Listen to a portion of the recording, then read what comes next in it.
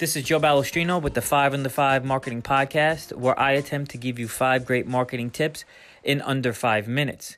Today, I want to talk about the 5 things that you could do to improve your law firm's SEO and overall site performance.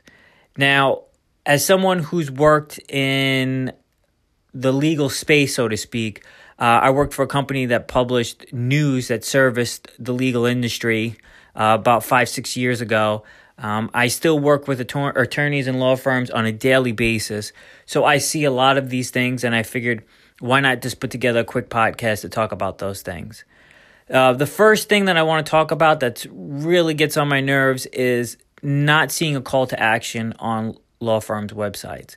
If someone comes to your site and they land on your content, obviously your goal is to get them to reach out and talk to you. And law firms get hung out on how a site looks and, how much information they want to push out to people, but no one's ever thinking about, how easy is it for someone to contact us? You may have multiple locations. If you can't have a phone number on every page, have a button that says contact us in red and blue and yellow and green, whatever, pink, that grabs their attention, that says, oh, that's where I got to go to talk to somebody. And if you have to send them to the contact us page where they have to find the phone number, then do it. But don't bury it in the footer, or worse yet, put it in the about us page, and then we have to go look through all that content to kind of find it because you didn't want to call it out in the first place. Your goal is to get business. Make it easy for people to reach out to you. The next thing that I see a lot is law firms not going after the right terms. You don't do trust and estate law. You're a trust and estate law firm or an attorney. If I need a lawyer, I'm going to say I need a trust and estate lawyer or a trust and estate attorney or law firm. I'm not going to research the law. I'm not interested in the law. I'm interested in hiring someone. So those big websites that go after the term law, it's a long shot that you're going to get business from that, because if I know I need an attorney, I'm going to add the attorney to that search result, that search query, and not law. And if you type in any of these keywords with law, you'll see most of the time they're research-based terms where it talks about the law, not necessarily law firms. The next tip I want to give is your content is not solving a problem. If I decide that I need a tax attorney, I don't know, I want to get maybe an LLC, then I may Google, whatever the term may be to get to a page. But if your page just talks about, the law in general and how you understand the law and why people work with you, that's great. But what about how you're specifically going to help me? You know your clients. You know what their main concerns are. What are they worried about? The tax breaks? What's it going to cost? What's involved? What are these people going to ask you? Or they ask you on a regular basis? Put that on the page, because if I can see what the things that you've addressed in the past, or some of the things that you've addressed in the past, it may pertain to me.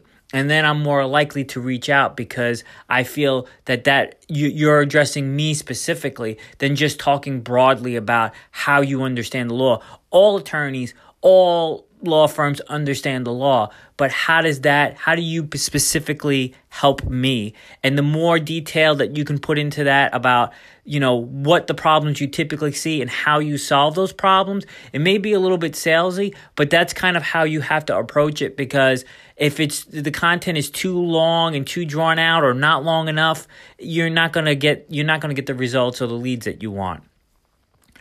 The next tip is use video. If someone comes to your website and you have a lot of content and no offense to attorneys, but law is boring, and obviously not for attorneys. Obviously that's why they became attorneys. But if I'm a regular Joe and I need someone to help me with a problem, I may be intimidated by all the legal jargon on the site. I may feel like, I don't know if I can work with this law firm. They seem, maybe I won't understand the process of what's going on or what they need. I may be confused. But if there's a video of a particular person a lawyer with a great personality that can easily and simply explain the law or the law firm's process, or, get, kind of reinforce that, we're the kind of law firm you want to work with, because we can take you by the hand and show you, why we're the best and how we can help you and all of that stuff. And that will go a long way, because people may not even read the content, but if they catch the video, and the video that you makes that personal connection, you're more likely to get a sale than not. And lastly, law firms don't really blog about what they should be blogging about.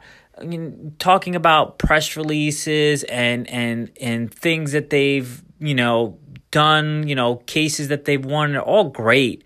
But if I'm not sure I need an attorney, I may be doing research. If I'm looking for a tax attorney, maybe I'm Googling, what's the benefit of an LLC in New York City or in New York? And now if you're a law firm who wrote an article speaking to that, and I go to you and it comes up in the search results, and I'm now reading about this.